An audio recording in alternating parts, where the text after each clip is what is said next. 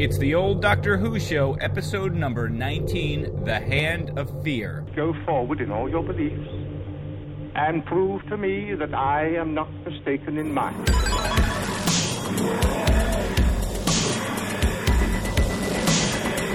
You couldn't control my mind before, and you certainly can't control it now. Would you like a jelly, David? The TARDIS, when working properly, is capable of many amazing things. Reverse the polarity of the neutron flows, and the TARDIS will be free of the force field. Well, the TARDIS is more than a machine. It's an entity, but a person. The resulting reaction is Are you ready? Welcome back to the old Doctor Who show, the classic Doctor Who review podcast. I am your host, Eric. And I'm your host, Dan. And we are here together to bring you reviews of classic Doctor Who shows, because who else is going to do that for you? Your life is empty. And we're filling it up. This time we're filling you up with our Hands of Fear. Oh, so that sounds sexy. Yeah, kind of inappropriate, but also I'm a little curious. Yep, see, that's how this works. A lot of feelings that I'm going through. How are you, Dan? I'm doing great, Eric. How are you doing? I'm okay. It seems like every time we come back from one of these episodes, there's like some kind of big thing. I mean, last time it was the release of Star Wars. Yeah. And that was very huge. And then this time it's David Bowie's gone. And I'm pretty upset about it, Dan. I've pretty much had the song Starman in my head for a week. We talked, I think, off air about it, but have you heard the Black Star album? I haven't. Only bits and pieces of it. Yeah, that's what I hear. It's fantastic. Bowie was someone that I knew of and respected, but was never someone I actually followed. I did see him in concert.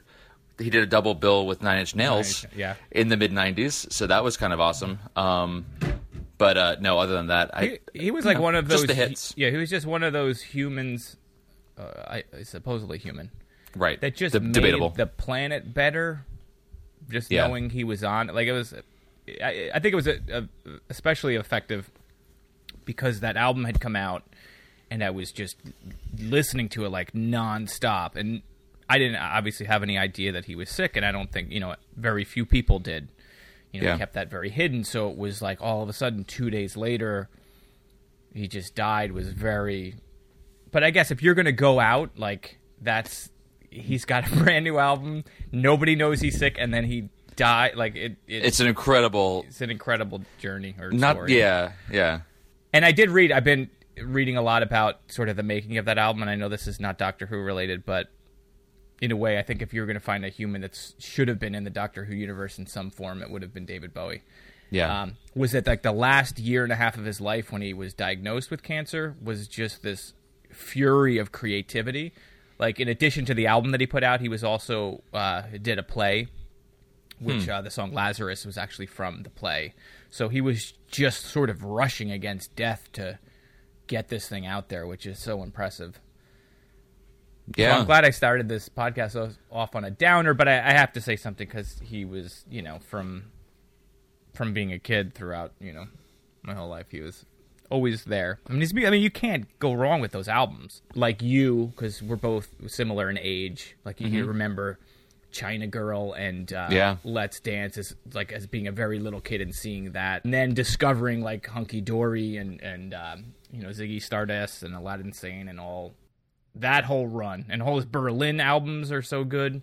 For me, like, Labyrinth was probably my biggest. Like, I'm not even kidding. And I'm not laughing because I'm laughing at you. People say it's like, I have that on Blu-ray. People enjoy it in a kind of ironic way, and I love it in a completely unironic way. I mean, it's a Jim Henson movie, so that part of it with the practical effects and the puppetry is fantastic. Bowie gives an incredible performance. Yeah, as does I mean, his absolutely. That's what I was speaking of. Yeah.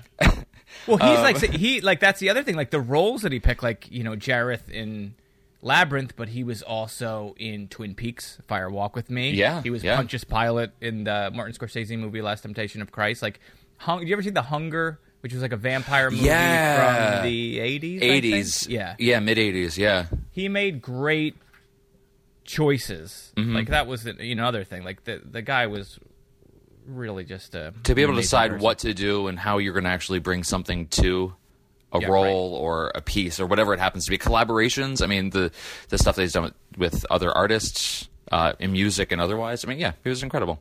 Good stuff. So you will be missed. You are missed. So I've been listening to a lot of David Bowie. A lot. I had before, but now I'm also discovering, because I sort of checked out a little bit after the Scary Monsters album. Like, you know, it was just stuff I didn't like. Even like in the 90s, I just didn't really listen to that stuff. And now I'm sort of discovering a lot of that stuff is just really, really good. Like he had gotten back together with Brian Eno. You know what I'm talking about? Outside. No, I don't. Okay. It was like a weird, like another sort of concept where he does like these characters. It's really, really cool. You may recognize the Heart's Filthy Lesson. I'm sure if you heard that song, you'd probably recognize it. It sounds sort of in where he was going with I'm Afraid of Americans. Anyway, should we get to Hand of Fear? Do you have anything else? No, I have a question for you. Yeah, throw it at me. Last podcast, I had given you the full season of Doctor Who Season 9. How far are we into it? I am... Where did I leave off? I went through the Viking storyline, which I liked a great deal. So you saw the girl who died and the woman who lived? I saw the girl who died, and I saw the woman who lived. I like that a lot. My only sort of... it's kind of very nitpicky.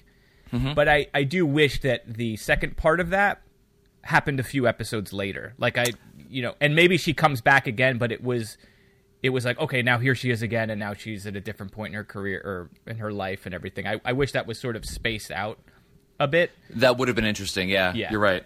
Otherwise, I thought it was really, really cool. I'm trying to think of what the next episode... I mean, the one I'm on is the Zygon, so I think that's what follows that. That's a two-parter as well, yeah. Yes. Invasion of the Zygons and Version of the Zygons, I think. Yeah. And there is like a lot of really cool throwbacks to old Who that I've picked up on. And I think it's in the Girl Who Died, where he says reverse the polarity of the neutron flow. Yep. Which is actually in our opening. That's a clip that I have in the opening of the old Doctor Who show from Pertwee. Yeah. But it was just like, kind of cool that they What's funny is line up and he says like it's meaningless, or he says I don't know. He completely undercuts it. Yeah. He's like that sounds impressive if it meant something, or Right. So that's a lot of fun. But I like everything so far a lot this season. Yeah. So how do you feel it compares? Yeah, you're about halfway through. Yeah. How do you feel it compares to season 8, which I contentiously did not enjoy so much?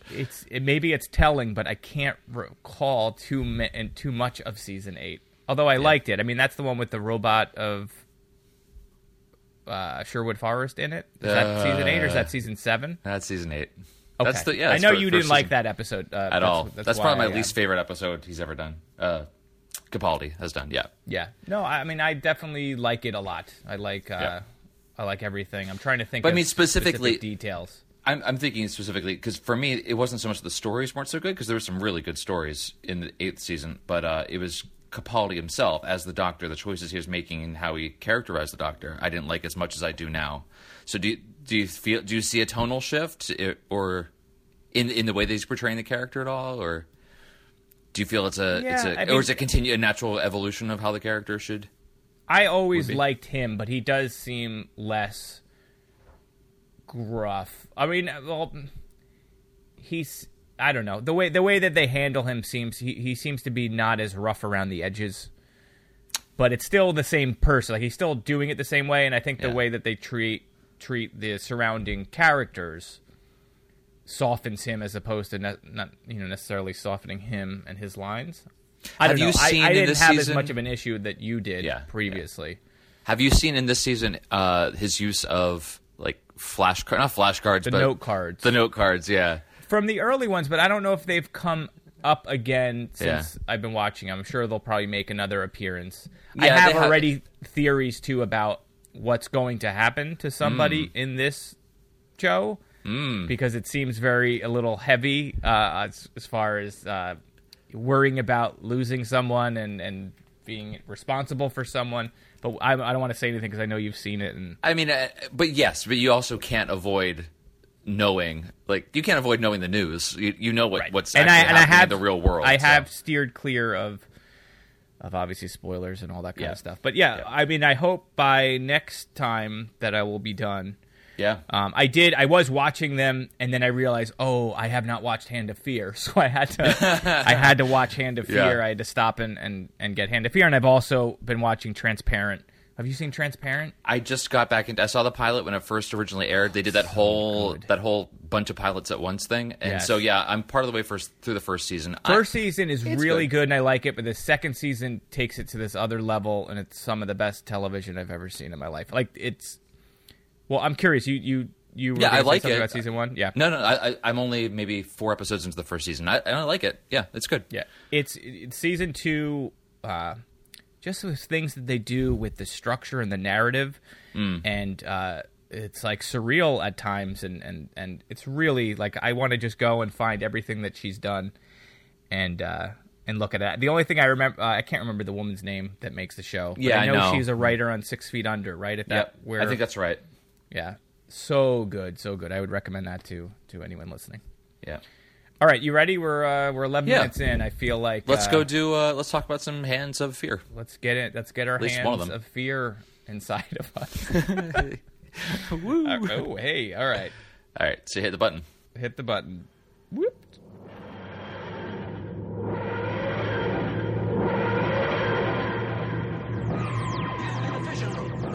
Can you hear me? I am the director of this establishment. Her name's Smith, Miss Smith. Miss Smith, listen very carefully. Your life is in great danger, and so are the lives of many other innocent people. Now, what is it you want? Could I speak to her? Can you hear me? What is it you want? Could I speak to her for a moment? I doubt very much whether she'd listen. The level's rising, sir. There's no way we can stop it. That means she's had it. All right, I want a full-scale evacuation. Every person within a radius of 12 miles. Sarah, listen to me. Can you hear me, Sarah? We've got a full-scale emergency. Sarah, can you hear me? Look, we have a full emergency down here. It's no use. Sarah, listen to me. No, there's nothing more to say because Eldrad must live. What did she say? Eldrad must live. Eldrad must live. Who is Eldrad, Sarah? Some assassin. Sarah, who is Eldrad? What does he want? Eldrad must live. Eldrad, the creator, the savior. Sarah, what does he want? Eldrad must live. Eldrad must live. All right, so we are going to be discussing The Hand of Fear. This is a 4-part episode. This is in the 4th season, so we got Sarah and the 4th Doctor going on here. This was broadcast in the fall of '76, and let's see, it was co-written by Bob Baker and Dave Martin, directed by Lenny Mayne, and produced by Old Philly Heathcliff. Not to jump too far into this, I think, this is a seminal episode. This is a very important episode. I actually saw the final scenes of this, right, because as everyone who's watched this already knows, this is the last regular appearance of Sarah Jane. She doesn't make a return until the 10th Doctor in the new series. I think, is she in it prior to that, though? I thought I read that there's like the 5 Doctors or something she might be in. Oh, maybe she did. I didn't read that, and that's not one that I've seen yet. So it's possible, yeah. There. I'm pretty sure that she is in one of the anniversary specials before. Okay, the show. I wouldn't be surprised. So this is her final appearance. That whole, even though that's super important in terms of the overall run of the show, the leaving of a companion is always kind of a big deal.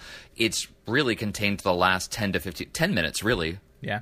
Less than that of the episode of the serial.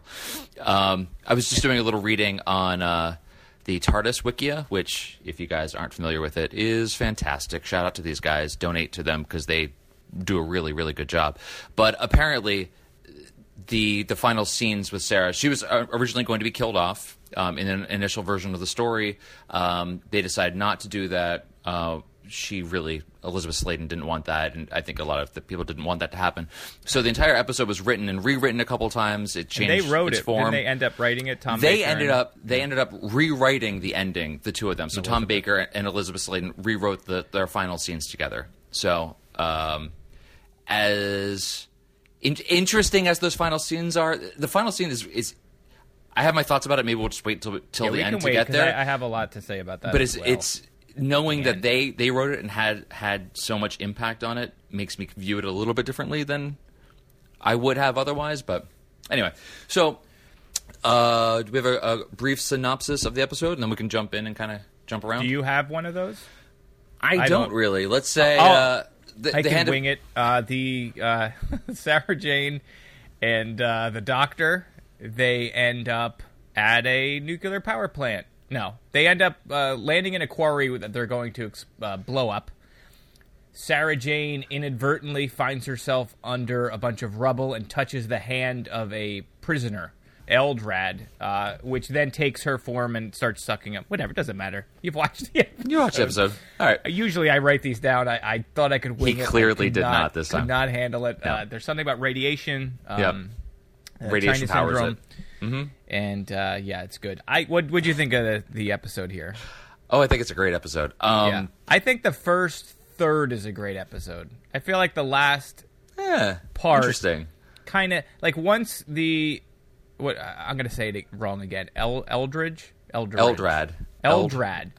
As in her female form is great, and I really enjoyed the character. And then he turns into his true form, which is just like this big dumb guy, hulking dude. Yeah, and then it just feels super rushed at the end, and then they have to get to Sarah Jane leaving and have enough time for that scene. I just felt like it was really, really good, and then I'm not super psyched about the end of this. Actually, yeah, I agree 100%. I think the character was much more nuanced as the female character, trying to get the doctor to help her, and then learning to kind of cooperate with him, and so on. There was a lot of nuance going on until the point that she regenerates into this male form, and then it was just your standard villain.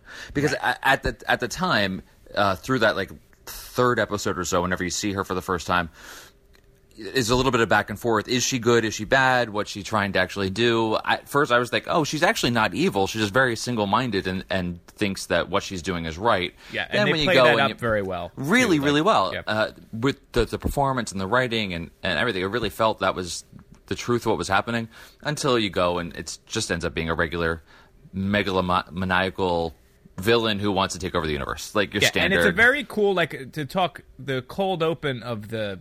Or the opening rather of the, and it is cold. Yeah, this situation. So you have these people that are on this planet that's it has no atmosphere, right? So it's just getting blasted with solar radiation, and then everything's dead, and it's very cold, and they have to maintain a beam or something on the prison ship that they're sending away to explode, and they have to get it to a certain point where they will 100% know that this prisoner has been killed. Has been obliterated.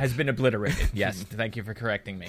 Well, yes. And they realize they're going to die before it gets to that point. They have to execute it earlier than expected. Right. But that is like trying to figure out like what is this episode about with those creatures with the very heavy quilts they were wearing on that they're wearing in the snow. Is a very cool sort of opening. Yeah. To it, because again you're like, who are these people, what do they have to do, and you don't really learn that mystery until well into the story, until the end, really. I mean, you don't see their recurrence until the final episode. No. And then Sarah Jane is dressed like strawberry shortcake for some reason. Oh my gosh, she looked like a toddler. She was dressed like a toddler. They compared her to Andy Pandy, which I had to look up, which is like some horrifying weird demon doll British kid show. Look that up. It wears vertical stripes and it's similar outfit. But yeah, she looks like she's like on her way to a bake sale or something. It's just like a very strange, when she's walking, because she's off to see the babysitter. She finds the hand and she spends one episode pretty much with it in Tupperware, like walking around in these overalls. She looks like a strange toddler on his way to a Tupperware party, having taken a little too much acid. That's fine. We have this creature that is, uber powerful. It has the ability that if you touch it, it can take over your mind and control you like a puppet. So that happens to Sarah Jane. It happens to, I think, two other members, right? There's like the one guy that gets thrown off the pathologist, the catwalk. Yeah. And then you have like one of the guards that's there. There's to one of the clean up, guards and as well. He grabs Yep. the ring. Yeah. Which was also strange. So the creature needs to feed off of radiation. It just so happens that they end up at a power plant. So What's interesting is the hand gets dislodged whenever they blow up the quarry, revealing that it had been buried in the earth for at least 150 million years. So yes. How the hand actually got there? Was it just debris that rained from down? space. Okay. Yeah, so I guess the thing because the blew doctor up in wasn't quite space. sure, and he said, well, maybe it fell down on its own. Or, yeah, okay. Yeah, I think that was the thing. So in the beginning, they shoot the spaceship, and the debris, some of the debris, just the hand, I guess, managed to survive going through our atmosphere and was buried under rock. Yeah. So so Sarah touches it, falls under its influence. Right. There's a ring Yes, involved there's as a lot well. of you can ring blast fools in the face, which I liked the way that they put the ring on the underside of the hand, so you could just get that weird hand glow thing. And I'd like to do that to chumps. Yep, just shut them down. Little Iron Man sort of thing going on. Very cool. And it's also strange. Like we talked about how Sarah Jane gets mind controlled, right? Yep. And somehow the doctor is able to turn this mind control on and off with a well-placed neck massage. Did you sort of understand that? Like, he gets her out of it somehow, and then later puts her back into it to ask her questions. She got out of it because... Well, how did she get out of it? She got out of it when the got rid of the ring. So she was no longer really under its control, but then he hypnotized her because he hypnotized her because he wanted more information about what had happened. And I guess through doing that, it kind of put her back in that state again. But then it seems strange the way he could just sort of turn her on and off. But what was her reaction to that? She said, "You're going to hypnotize me again." Oh no, or something like she has gone through this. I do remember in a previous episode we watched, he's done something similar before. But yeah, he's whatever. There's sometimes when the doctor has much more mind control abilities. It's like in Star Trek. Sometimes Spock can I have do not things seen Star Trek, right? No, but like you've never seen any Star Trek. What is wrong? We've been through this. I have seen Of Wrath course of you Khan. have. You've seen Star Trek.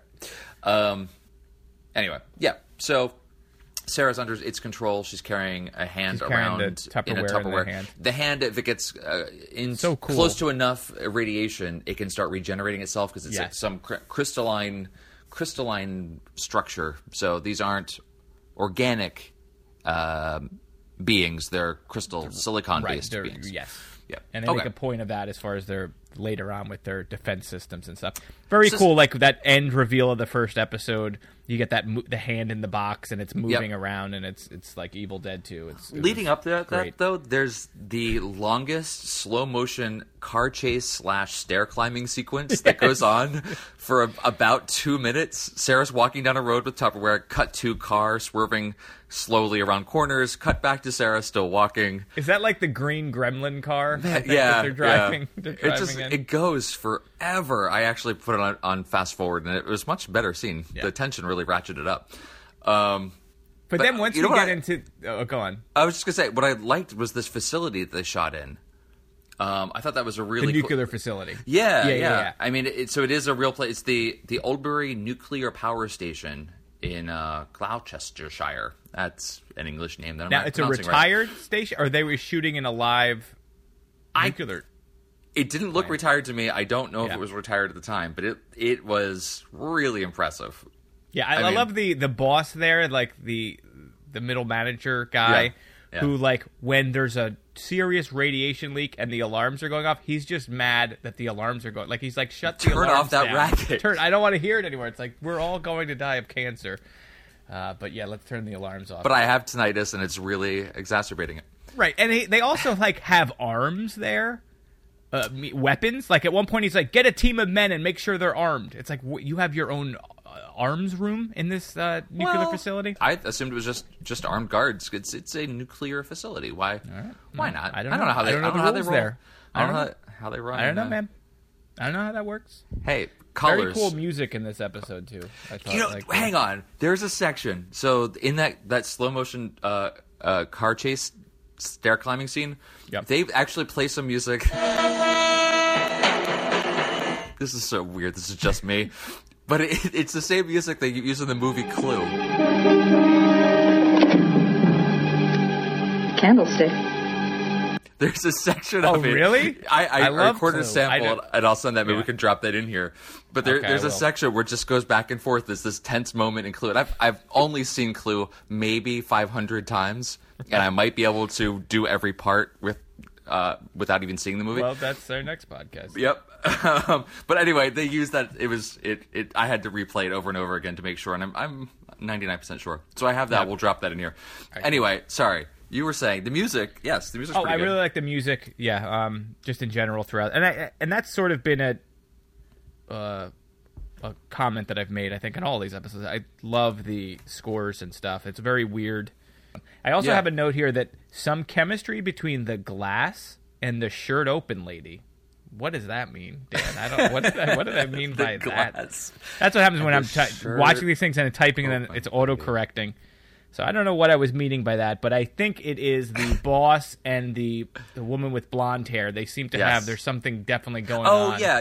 He sends her to leave whenever the facility is going to melt down for the first time. Was her shirt too open? Was that why I was writing? Yeah, I'm guessing that's the case. Yeah. Hey man, it's the 70s. It's all cool. She's actually director Lenny Main's wife. Was cast in that role, and they apparently increased the size of the role for her. Oh.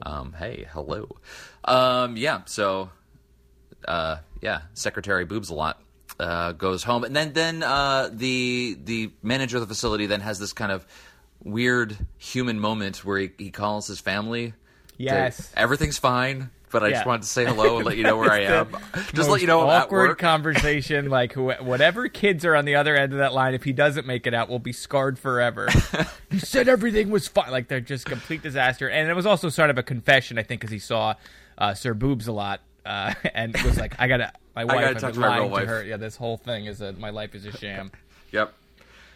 And there's a lot of, and we talk about this too, where the doctor does something dumb, and you're like, I get why that, like dropping the ring when he's taking Sarah out of the thing. He's just like, did he thought Sarah dropped it, but I think he had it in his hand. I think he had it, and I think he dropped it because they needed the guy to find it. Yeah. But I would think that would be an important piece you'd want to keep in your pocket. Yeah, seemed important.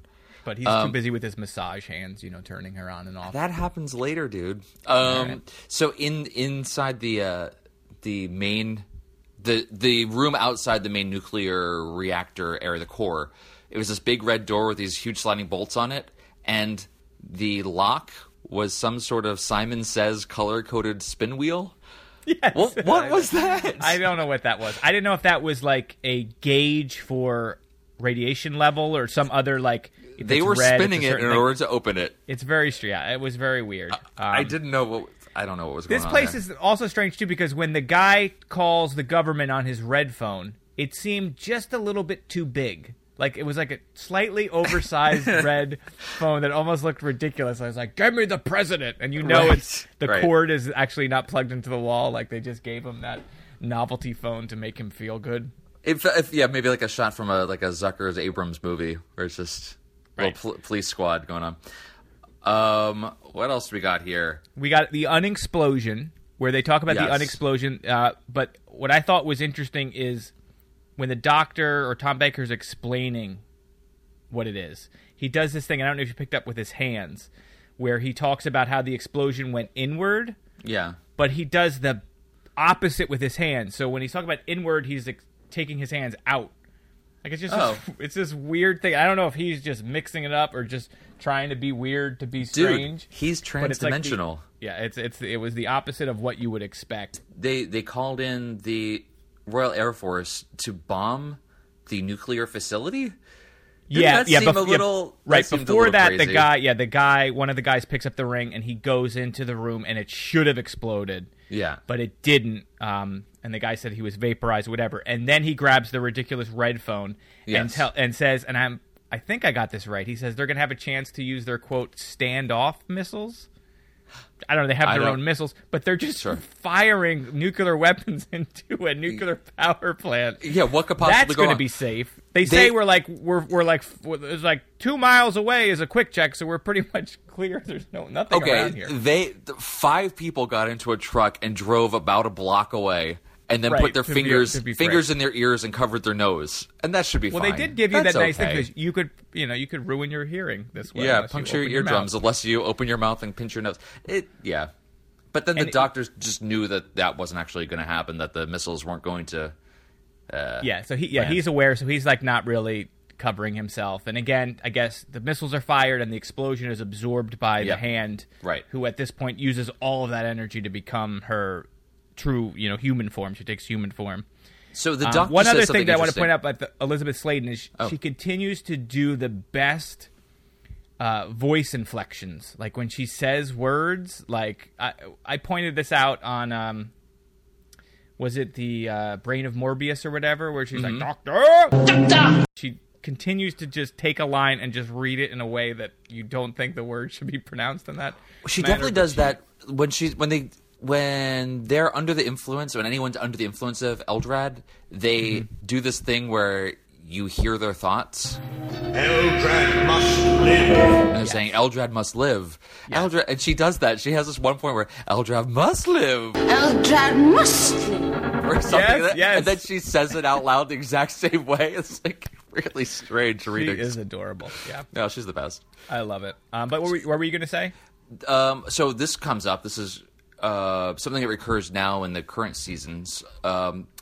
That the doctor says these modern weapons aren't going to work, so we should use some more ancient weapons. And he's talking about conversation and diplomacy. Right, diplomacy or something, yeah. So, and that's a theme that comes up now is the doctor's weapons are his words. That specifically comes up, comes up later. I don't know if you've actually seen that. Anyway, but they've made reference to that before, that the doctor basically uses words as weapons. So that was kind of cool. That goes all the way back here, if not before that as well. Right.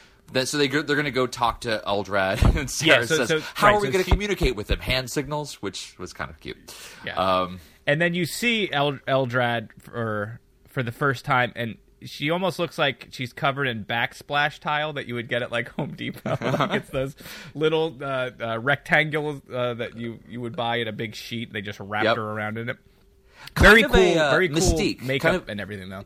Kind of like Mystique in X-Men, but more rhinestones. Like a 70s. That's just something you want to put a lamp on. Gorgeous, gorgeous drag queen is what she looks like. Yes. She is ready for the next season of RuPaul's Drag Race. I will be rooting for her the whole time. She's a little bitchy, but that's what you want in a queen. So she looked fantastic. She's very striking. I was going to say chiseled out of rock, and literally that's what you get. That's what she's supposed to be, yeah. But she's got this really deep voice, but very sexy curves. And she also has lie detector eyes. Yes. She's got lie detector eyes. That's a neat thing to have. And she's very powerful too. Like, did they ever explain what race they are? Like, or did they ever make a reappearance in future episodes of Who? Because it's almost like she's almost like a god, where she can literally just go into your mind or shut you down. Like she really had no. The doctor wasn't really going to stop her. No, I mean the only reason that he survives is because she needs something from him. She needs, the TARDIS. Yeah, no, she's a Castrian, and I don't know they ever make any other appearance. I mean, they do leave it kind of nebulous at the end when Eldra is killed. Well, presumably killed, thrown into an abyss, and that so it's left a little nebulous, but I don't remember ever seeing Castrians before. Though she herself was aware of Time Lords. She kind of knew the lore about them and kind of these general rules about how Time Lords are supposed to behave, which the Doctor sort of acknowledged in a way of being like, yeah, that's what most of them do, but not really what he does. So the Doctor agrees to take Eldred back to Castria, but in the present rather than going back 150 million years. As she had wanted, so she's not trusting them and is, full of this trickery and whatever, but finally agrees to go with them. So they explain this to me. So they go into the TARDIS, and they go into the old control room, which I guess they're using this season, and the Doctor says... But just to stop there, like, I feel like last time we talked, I thought that I had read that they were getting rid of that room, and they were using the secondary room, but they went right back to the wooden... Right, they stayed in this secondary, control room. We did miss, like, in between the last episode we did in this one, Seeds of Doom, I think, was an episode, and maybe there was another one before this that we missed out on. But yeah, go on. Well, I just was wondering. So they're in the room in the secondary control room, and Eldred is kind of threatening the Doctor, and he says something to the effect they can't hurt each other because of something dimensions. Yeah, I didn't write down the quote, but yeah, it was like they exist there on some other plane where they would be equal, and she couldn't. So they don't really exist. Something like they don't really exist, but they don't exist in the sense of reality or whatever. Again, I don't know. It was super weird and something that you would think that might be important in other episodes. So but I'm trying to think. Like, I don't think the Doctor has ever been threatened inside the TARDIS by anyone. Right? Sure, he has. Yeah. I mean, especially in current seasons. I mean, the episode. Throw a bunch out at me. Well, I mean, I'm specifically thinking of the one, the Doctor's wife, where the TARDIS they land on the planet home. Or house, and the house takes over the TARDIS, so he's under threat within the TARDIS from the TARDIS itself. Maybe that doesn't quite count. Then there's the one with the Dream Doctor, but that ends up actually not being a real. Again, that was kind of in his head. It is a strange I don't know if there's anything that ever set here, and again, I was like, okay, all right, yeah, sure. I have no problem. I mean, sure, make up mythology as you go because that's fine. It's an evolving show, but the fact that seemingly really consequential thing never comes up again, it was interesting. Right. Whatever, I'm fine with it. So anyway, then we get to he takes her back to, or he takes her to Castria. Her planet in present day, and she had been the savior of that planet, right? So it has a according to her, yes, a similar thing to like a Davros or something. You know, she was this. Yeah, being of power that saved the people and went too far. And then they have the little twist, which was cool, where she's the one that messed the planet up. Right. She was so angry. She had said that she had saved the planet from attack from this other alien race and was able to... She had built these things to protect the radiation. Yeah. But it actually turns out, and the Doctor kind of surmises this, that it would be very improbable that there'd be two silicon-based life forms so close to each other. It's so rare. He kind of pieces it together in advance, but it turns out that she was kind of this control freak who actually wanted to go on galactic domination, and this other guy did not, and he's the one that actually sentences her to death. Right. And you get a nice little sort of misdirection that happens where you think that the guy his name is alive, but it's actually just a recording and they're all dead, like, you know, because they have long since been dead. Yeah. His name was Rock-On. Are you kidding? Is that really what his name was? Well, yes. I don't know how it's actually spelled, but it really was Rock-On. So they get Castria's taking them into the control area and she thinks, you know, I can get the civilization back set up again. Let's go down into these heat chambers where the rest of her race would still survive after all this time. The place is booby trapped. She gets shot in the chest with some acid. Yes. Hello, the whole kind of thing feels like that. So they have to take her to a regenerator. Acid that she created, too. Yes. That is going to break apart her structure, so they have to get her to this regeneration room. And that's where she undergoes gender swap. Yep, and then she becomes her true form, which is this sort of... big, hulky guy. Looks like, obviously, same sort of rocky... Now, to stop on him, yep. I thought I read that he appeared in a previous episode. Is he Omega? Oh, no. Three Doctors, or he was in some other He wasn't. Who episode, right? So this whole... Okay, well, you might be referring to... The actor. I'm talking about the actor. Oh, that's interesting, because... Yeah, not the character, but the actor. Oh, so there's two things then. Maybe. I don't know if the actor was, but the whole thing with Omega was that that was actually supposed to be the name of the race in the original draft of the show. But it was changed because there already had been an Omega, and it was actually already written by the same guys. They were reusing the name. So that was actually going to be the name of the race, was Omega, but it ended up not being. Okay. But maybe, and then coincidentally, the same actor again. While we're talking, I'm looking, Stephen Thorne there you go. Says his television credits include Z-Cards, Crossroads, and Doctor Who. In Doctor Who, he has played three major villains, Omega, Azel, and Aldred. There you go. So there you have it. All right. So, Big Bad doing the same thing again. Yep. So like you said, it ended up what actually happened was the rest of the race decided to kill themselves. Yes, and and commit genocide and destroy their entire race bank, I guess, which was their way of storing people in cold storage for later. So they decided to wipe themselves out entirely rather than live underground with the possibility that Eldred could come back. Right, which is sort of super dark. I mean, it's like a suicide cult. Yeah. But then also he calls him King of Nothing, which was a very cool line. And then I wish they sort of just left him there to die or whatever, or to rule his kingdom of nothing. And they ended up tripping him with a scarf. With the scarf. Like, that part was just... It just felt like... Okay, we got to end this. We just got to end it. We have this abyss from 3 scenes ago, so we're going to use that. And it's not bad enough that they tripped him with a scarf, but it also was just performed poorly. They clearly did not trip. It was just silly. And then for some reason, the way they get rid of a lot of people is tripping them or throwing them off cliffs or just. In that way, the Doctor doesn't actually kill Eldred. Just kind of like we presume he's dead, but then throws the ring in after him. So just in case he wants to come back, here's a ring. I know, right? So it was very strange. Didn't like that so much, but it was fine. But anyway, so that's the end of the main story. Then you get her ending. Yeah, it's now we have Sarah's ending. They're back in the TARDIS, in the secondary control room. Doctor says something. He can't get the TARDIS started. It's maybe something about the cold was causing the thermocouplers to be all wonky, so he's going underneath the control panel to try to fix it.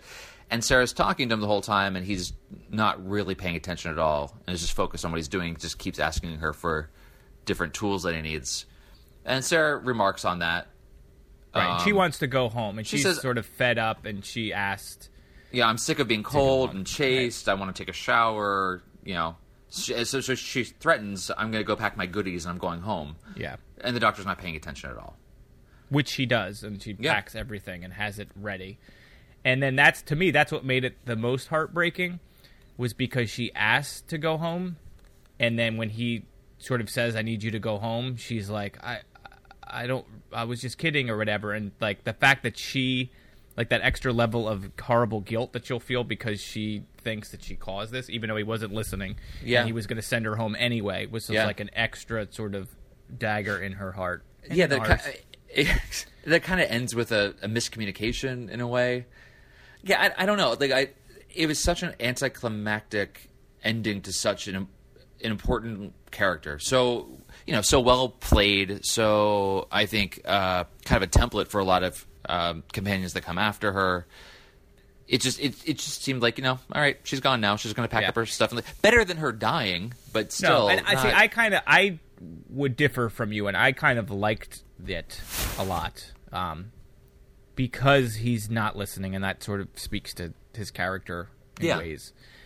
And they had that extra level where she wants to go home, and then she realizes that he really is taking her home and how sad they are. And they don't hug or anything, and they just sort of look at each other, and they exchange those lines, which were great, and I didn't write down, and I probably should have. Mm-hmm. And then he drops her off in the wrong place. Yeah, of course.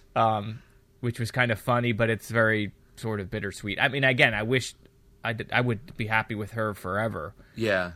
So it's sad. It's not that I didn't like it. It feels it felt very rushed. It just felt out of character. But the fact that the two of them had so much input in how the scene was written makes me respect it more and able to kind of swallow it better. It's not as though it was kind of completely out of character. It was very much in character in the way that they understand those two and their relationship. So, I mean, it was kind of strange though. As Sarah goes out to pack up her stuff and pretend to leave, and the Doctor gets a mental call from Gallifrey and realizes he can't take Sarah with him. Yeah, and they play this up as a call he's been waiting to get, or like a specific thing that once it happens you have to go, and these are the rules. Yeah. Have we ever learned of those rules, or that a call would come? Or never seen that before. A lot of fans were apparently under the presumption, based on this, that companions can't go to Gallifrey, but the Doctor doesn't actually say that. He just says he can't take Sarah with him. So maybe it was something specific about why he was going that he couldn't bring her. I don't remember the exact wording. When I was done with the show, I thought it was that he just no non Time Lords can go to Gallifrey. But that's not actually all he says is I can't take Sarah with me. I think he would have said that about anyone. Right. I think it had more to do with why he's going, whatever that mysterious reason is, rather than not actually being able to take a non-Time Lord there. We will find out next time, because that's our next episode, is the one that follows this. I mean, it was also very nice that he says, "Till we meet again, Sarah," and they kind of look at each other and both nod and like, okay. Yeah. Yeah. It's just so sad. I just found it so sad when she's just on the street, and I'm already an emotional wreck most of the time anyway, so like just seeing the TARDIS go away, and just the fact that she asked to go, but it also doesn't make a lot of sense. Like, she was taking that joke pretty far. She packed all her stuff up, like, what? Yeah. Like, it just seemed like, she went real far with that. I mean, maybe she was just looking for a vacation or something, but it was very strange. Yeah.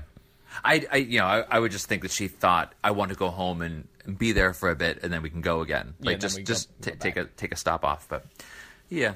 Anyway, so that's how that ended. There's no reason really why he can't just pick her back up when he's done with the next episode. But we'll see. We'll see what happens. All right. So all in all, I like the show again. The ending, I think could have been a little bit better. Yeah, the last 10 minutes of the main story, not so great. Yeah. But you have this stinger at the end and everything up before it that was so good. So good. All right. So anything else you have on this? No. What was the next one we have coming up for our faithful listeners? The next episode, I don't remember the date. It's going to be 3 weeks from the 19th. So what is that, Dan? People can't do math. It's impossible. But in either case, the episode is The Deadly Assassin, and that is available on Hulu Plus, as well as iTunes.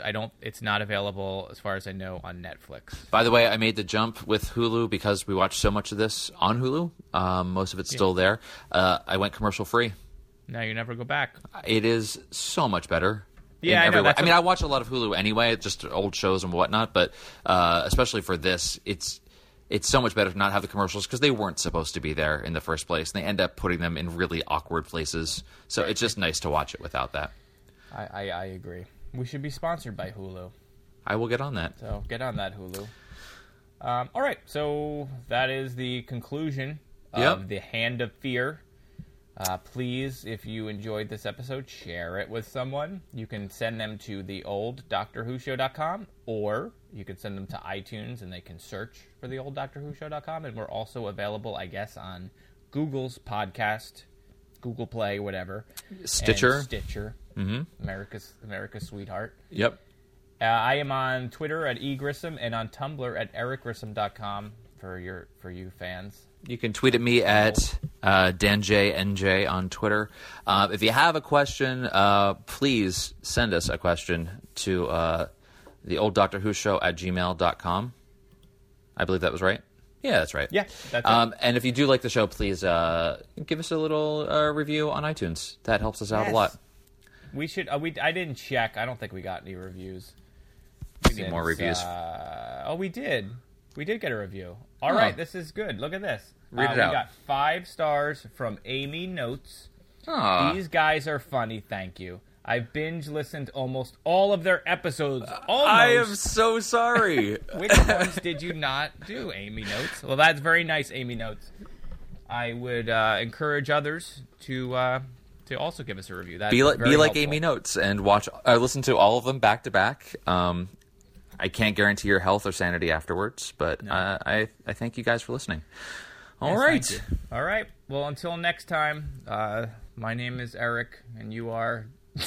I'm not... You think we've been doing this for a year, you think I would have gotten a little bit more comfortable with myself? No, you're pretty horrible. I'm not very bad. good at this.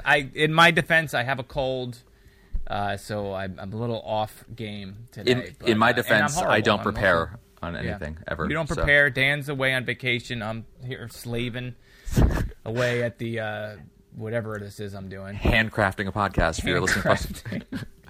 Handcrafting candles. Yep. For the wind. I put in the wind. I don't even know, man. It's just who I am. Yeah. All right. Well.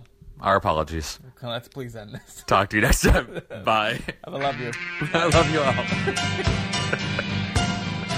right, I gotta stop this.